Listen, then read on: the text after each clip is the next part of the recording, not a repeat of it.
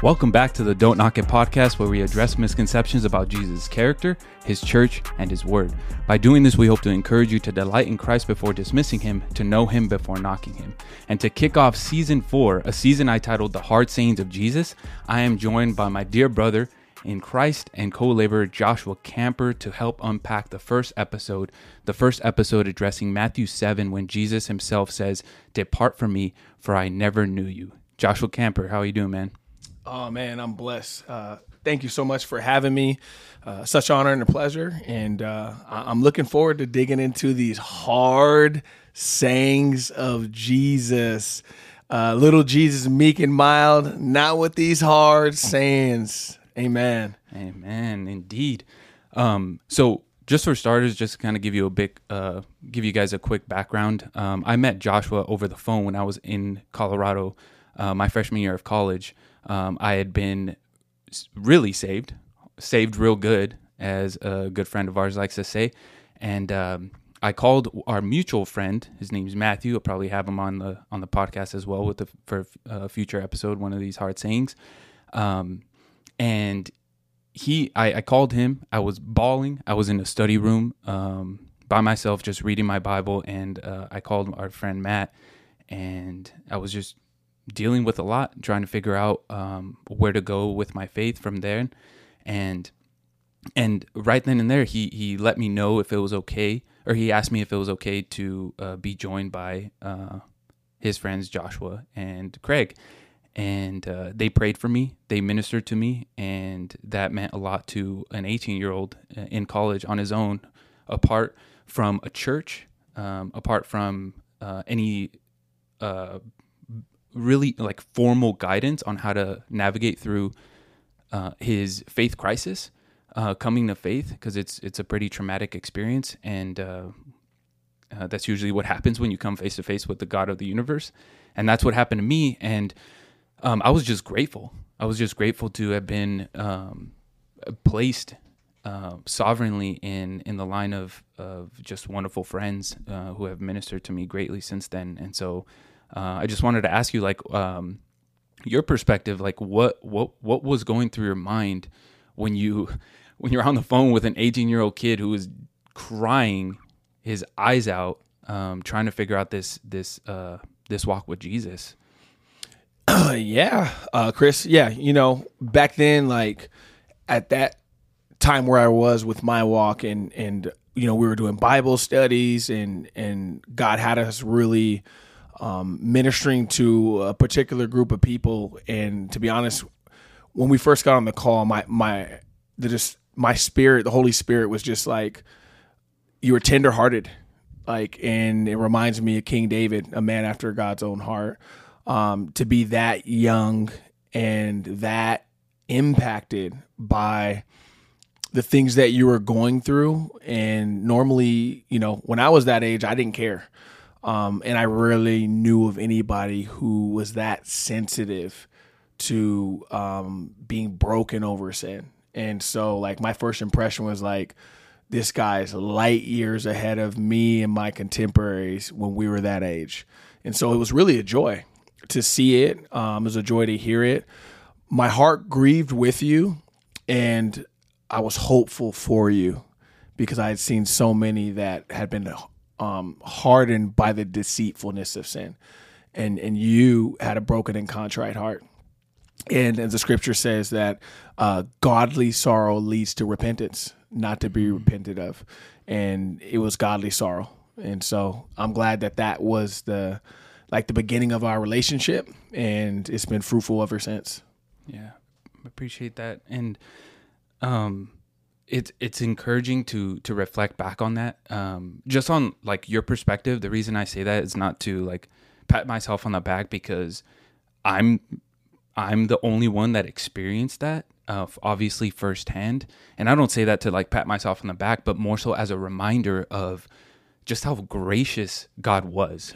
And yes, it was a grace that he showed to me with making me so brokenhearted. And I needed it. I needed it because it brought me face to face, not just with the sin that I experienced, but also the the brokenness that I left in my wake.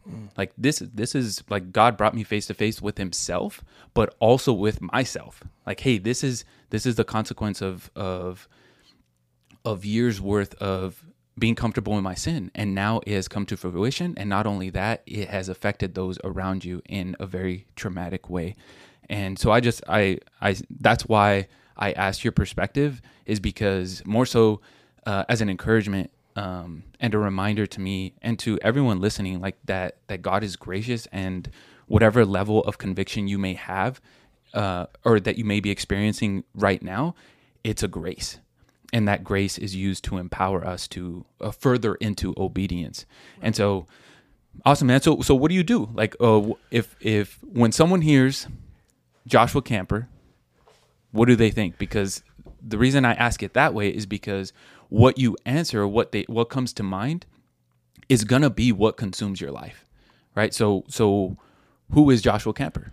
Yeah, bondservant of the Lord. And I truly pray and hope that when people think of me, they think of someone sold out for the cross. That Jesus is the reason why I live and move and have my being.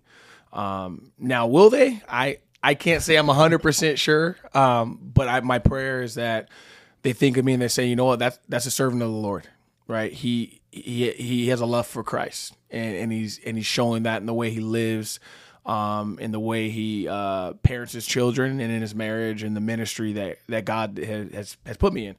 But yeah, I have the honor and blessing to be married to my wife, Jennifer. The most beautiful woman on the planet. She's my 1 in 8.5 billion, whatever the population is now, you know. And I've been with my wife going on 13 years, been with her 16 years, and we're having our 6th kid. So when you talk about grace, my wife and my children are one of the greatest examples of God's grace towards me outside the cross of Calvary. Amen. And so those are the primary ministries that God has ordained and blessed me with. But outside of that, I have the honor of help pastoring Calvary Chapel, Conejo Valley, a youth pastor there, an assistant pastor, and I'm the campus pastor at Hillcrest Christian School in Thousand Oaks. And it's just an honor. I'm blessed. Every day, God gives opportunities to pour out in people and just do life with people. Mm-hmm. And I'm grateful for it because I don't deserve it. And I never knew, never thought, never imagined that I would be in the position that I'm in because of the life I lived. And so because we're talking about God's grace, Paul said, I am what I am by the grace of God. And I echo that sentiment. Mm.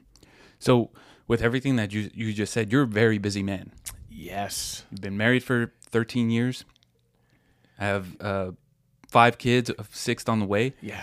You're a campus pastor. Yeah. You're an elder. Yeah. And you serve the youth at your church. The question just came to mind, like how do you remain so rooted and grounded in Scripture? Because for anyone that does know you and is around you long enough, they'll recognize how quickly and so easily you're able to quote Scripture and be able to apply very necessary wisdom in specific situations. So what helps you with that? Like essentially what I'm asking, like how do you cultivate the discipline that you have? Yeah, that's a great question. I just say humble beginnings. Like when I was first filled with the Holy Spirit in my late 20s, I didn't have 5 kids, and I had a lot more time. And when God was doing his work in me, it was just me and him.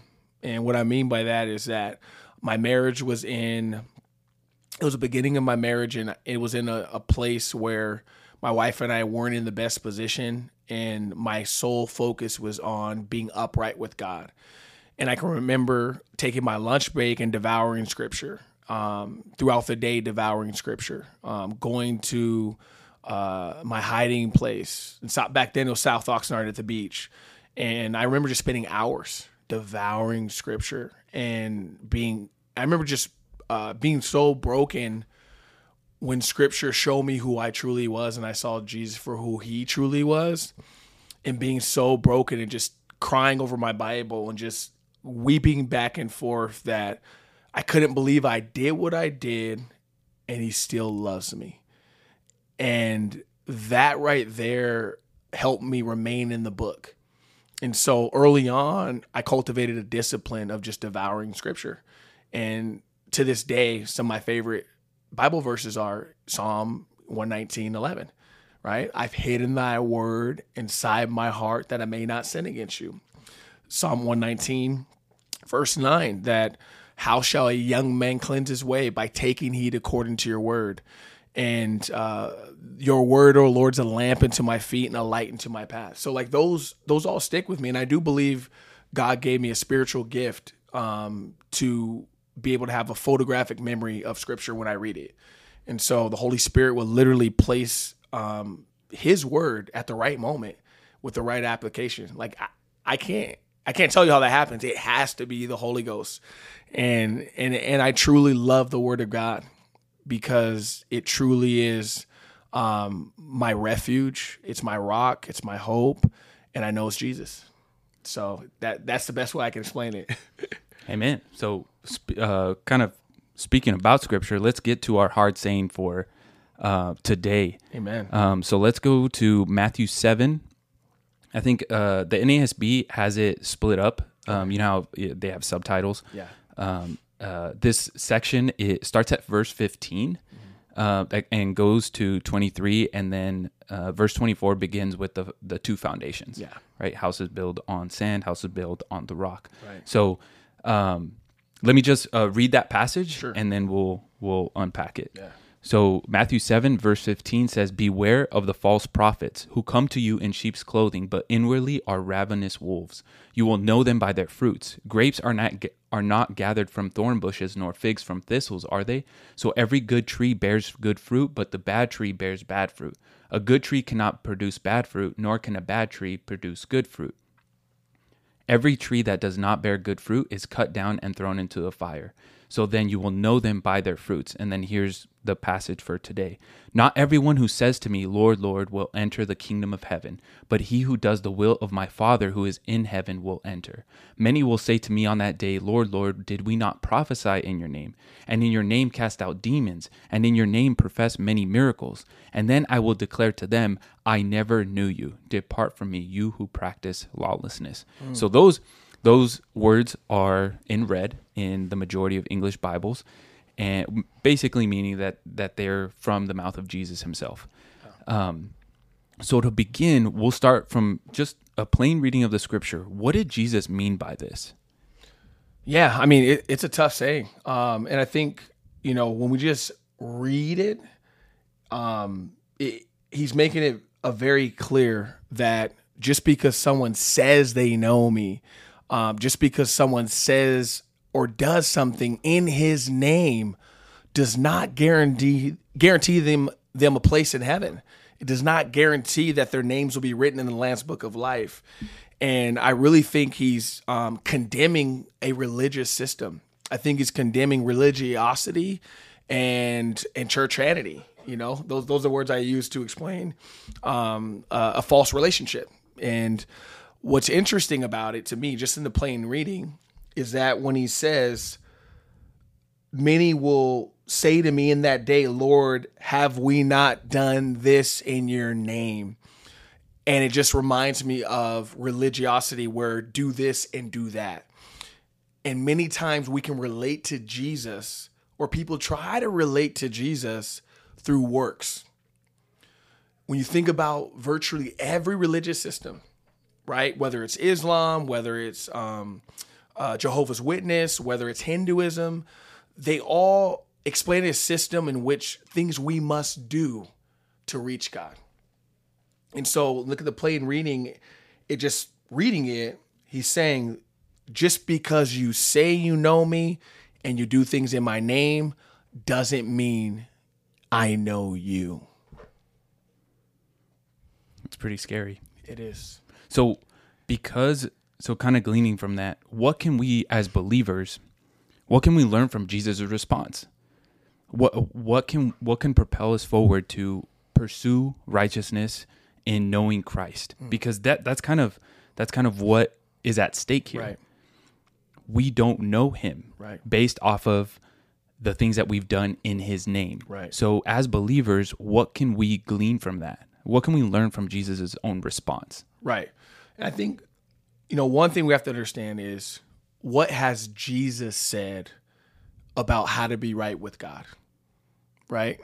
What has Jesus said the way to God? Right?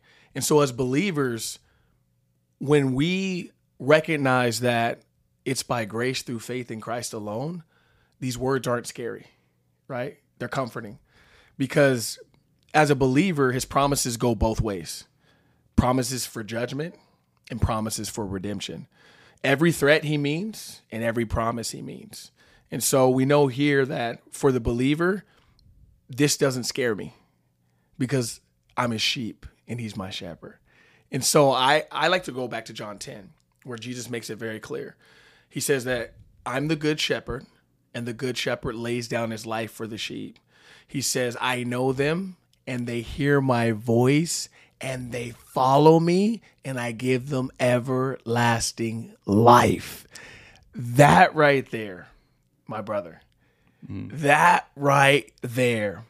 The question is now not, what did Jesus mean by that? Like, am I on that day, is he going to tell me to depart or enter in?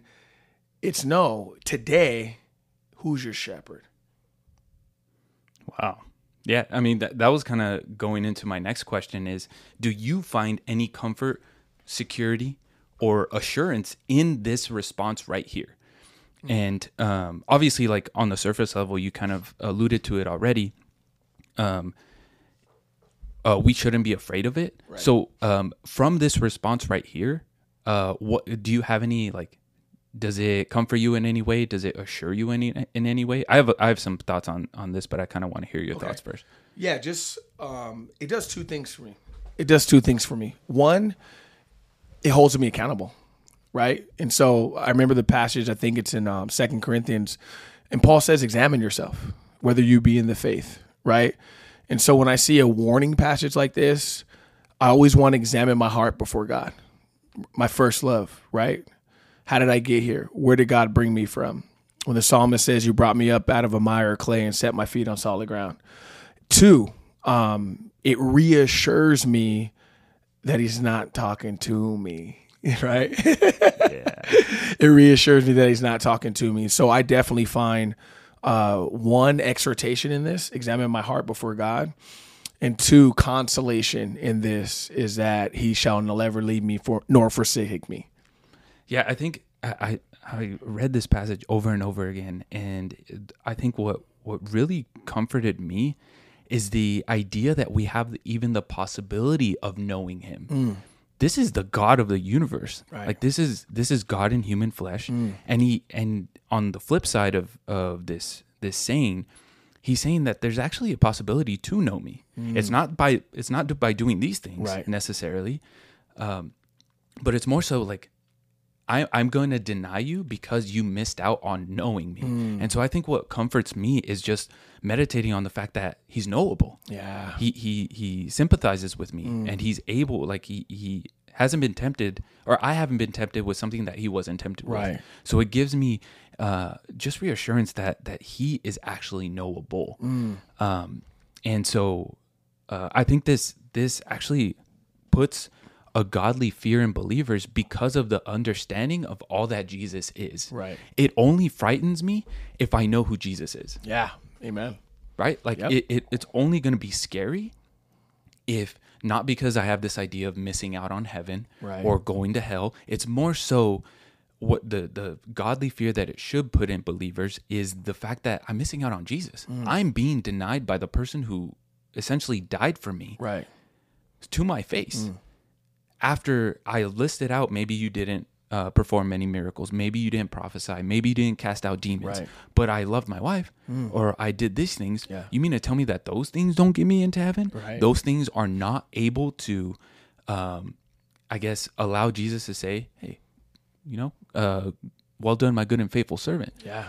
So I think what the godly fear is that like it really hits. It reminds us of who Jesus is and who we assume for him to be.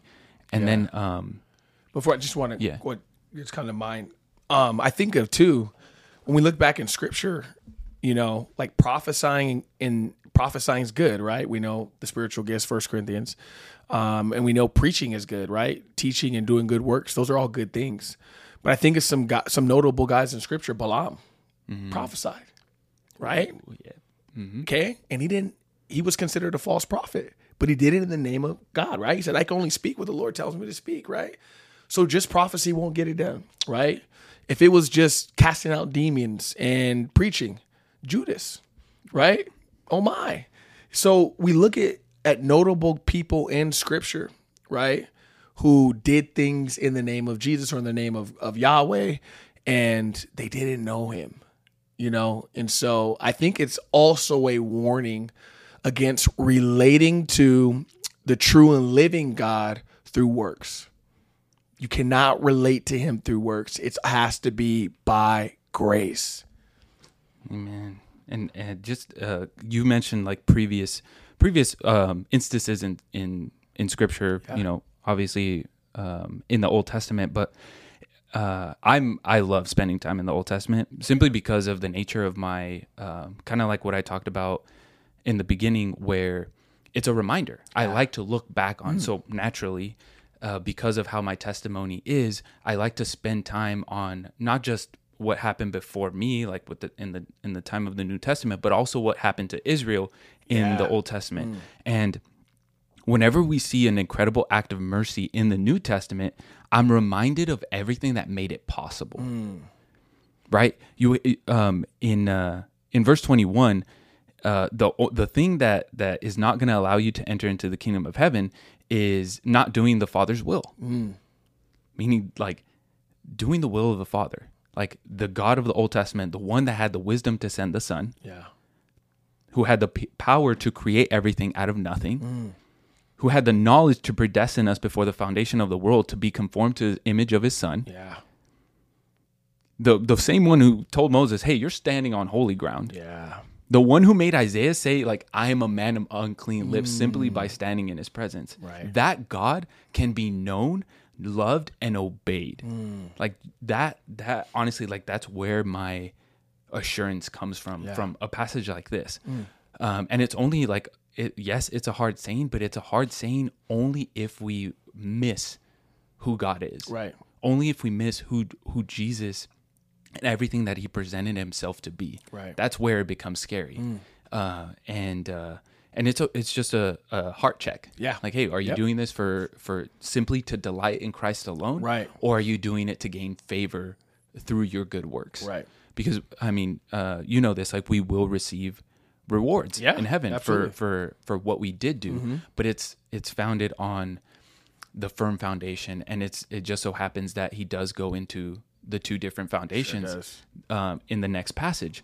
And so I guess the last question we'll address is Romans 10:9, where it says that if you so obviously in this passage, let's just read Romans 10:9. Romans 10:9 says that if you confess with your mouth Jesus as Lord and believe in your heart that God raised him from the dead, you will be saved.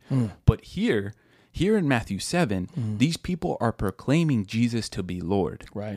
Right? And are being outright denied by him.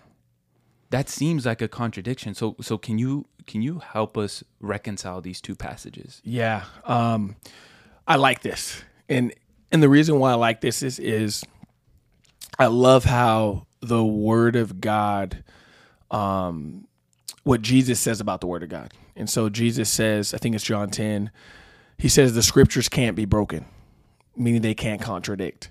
And so saints, whenever or whoever's listening to this, whenever we come across a fork in the road where there's two passages that look like a contradiction, there's two options. Either let you be true and God's a liar, or let God be true and man's a liar, right? And so when we look at the passage, I want to look at what does it mean to confess Christ as Lord, okay? So this is written to the church in Rome where Caesar is Lord, okay? And to say confess, it means to agree. And so for an individual under the Roman Empire, the Greco-Roman world, to agree that there's another Lord other than Caesar would be to commit religious, political, and social suicide, period. Okay? And so when Paul says that if you confess with your mouth the Lord Jesus Christ, if you agree that Jesus is Lord, not Caesar, and you believe in your heart that God raised this Jesus from the dead, you will be saved. And then he goes in and says, for with the mouth confession is made, or with the heart one believes and is righteous, and with the mouth confession is made in salvation. Why? Because the mouth, I want to say the heart. Let me read it. Yeah. Verse 10, Romans 10, the one after this verse is, for with the heart a person believes, resulting in righteousness, and with the mouth he confesses, resulting in salvation. Yes. So what we learned through scripture, and Jesus told us in the Sermon on the Mount, is that out of the abundance of the heart, the mouth speaks. And so out of the mouth is the revelation of the heart. All right.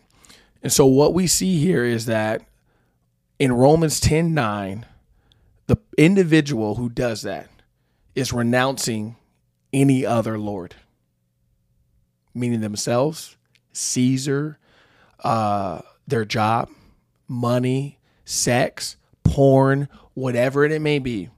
They are renouncing every other Lord and they're putting Christ in his rightful place. All right. And so now the question is, how different is that person's life from the person in Matthew 7 who says, I just did these works?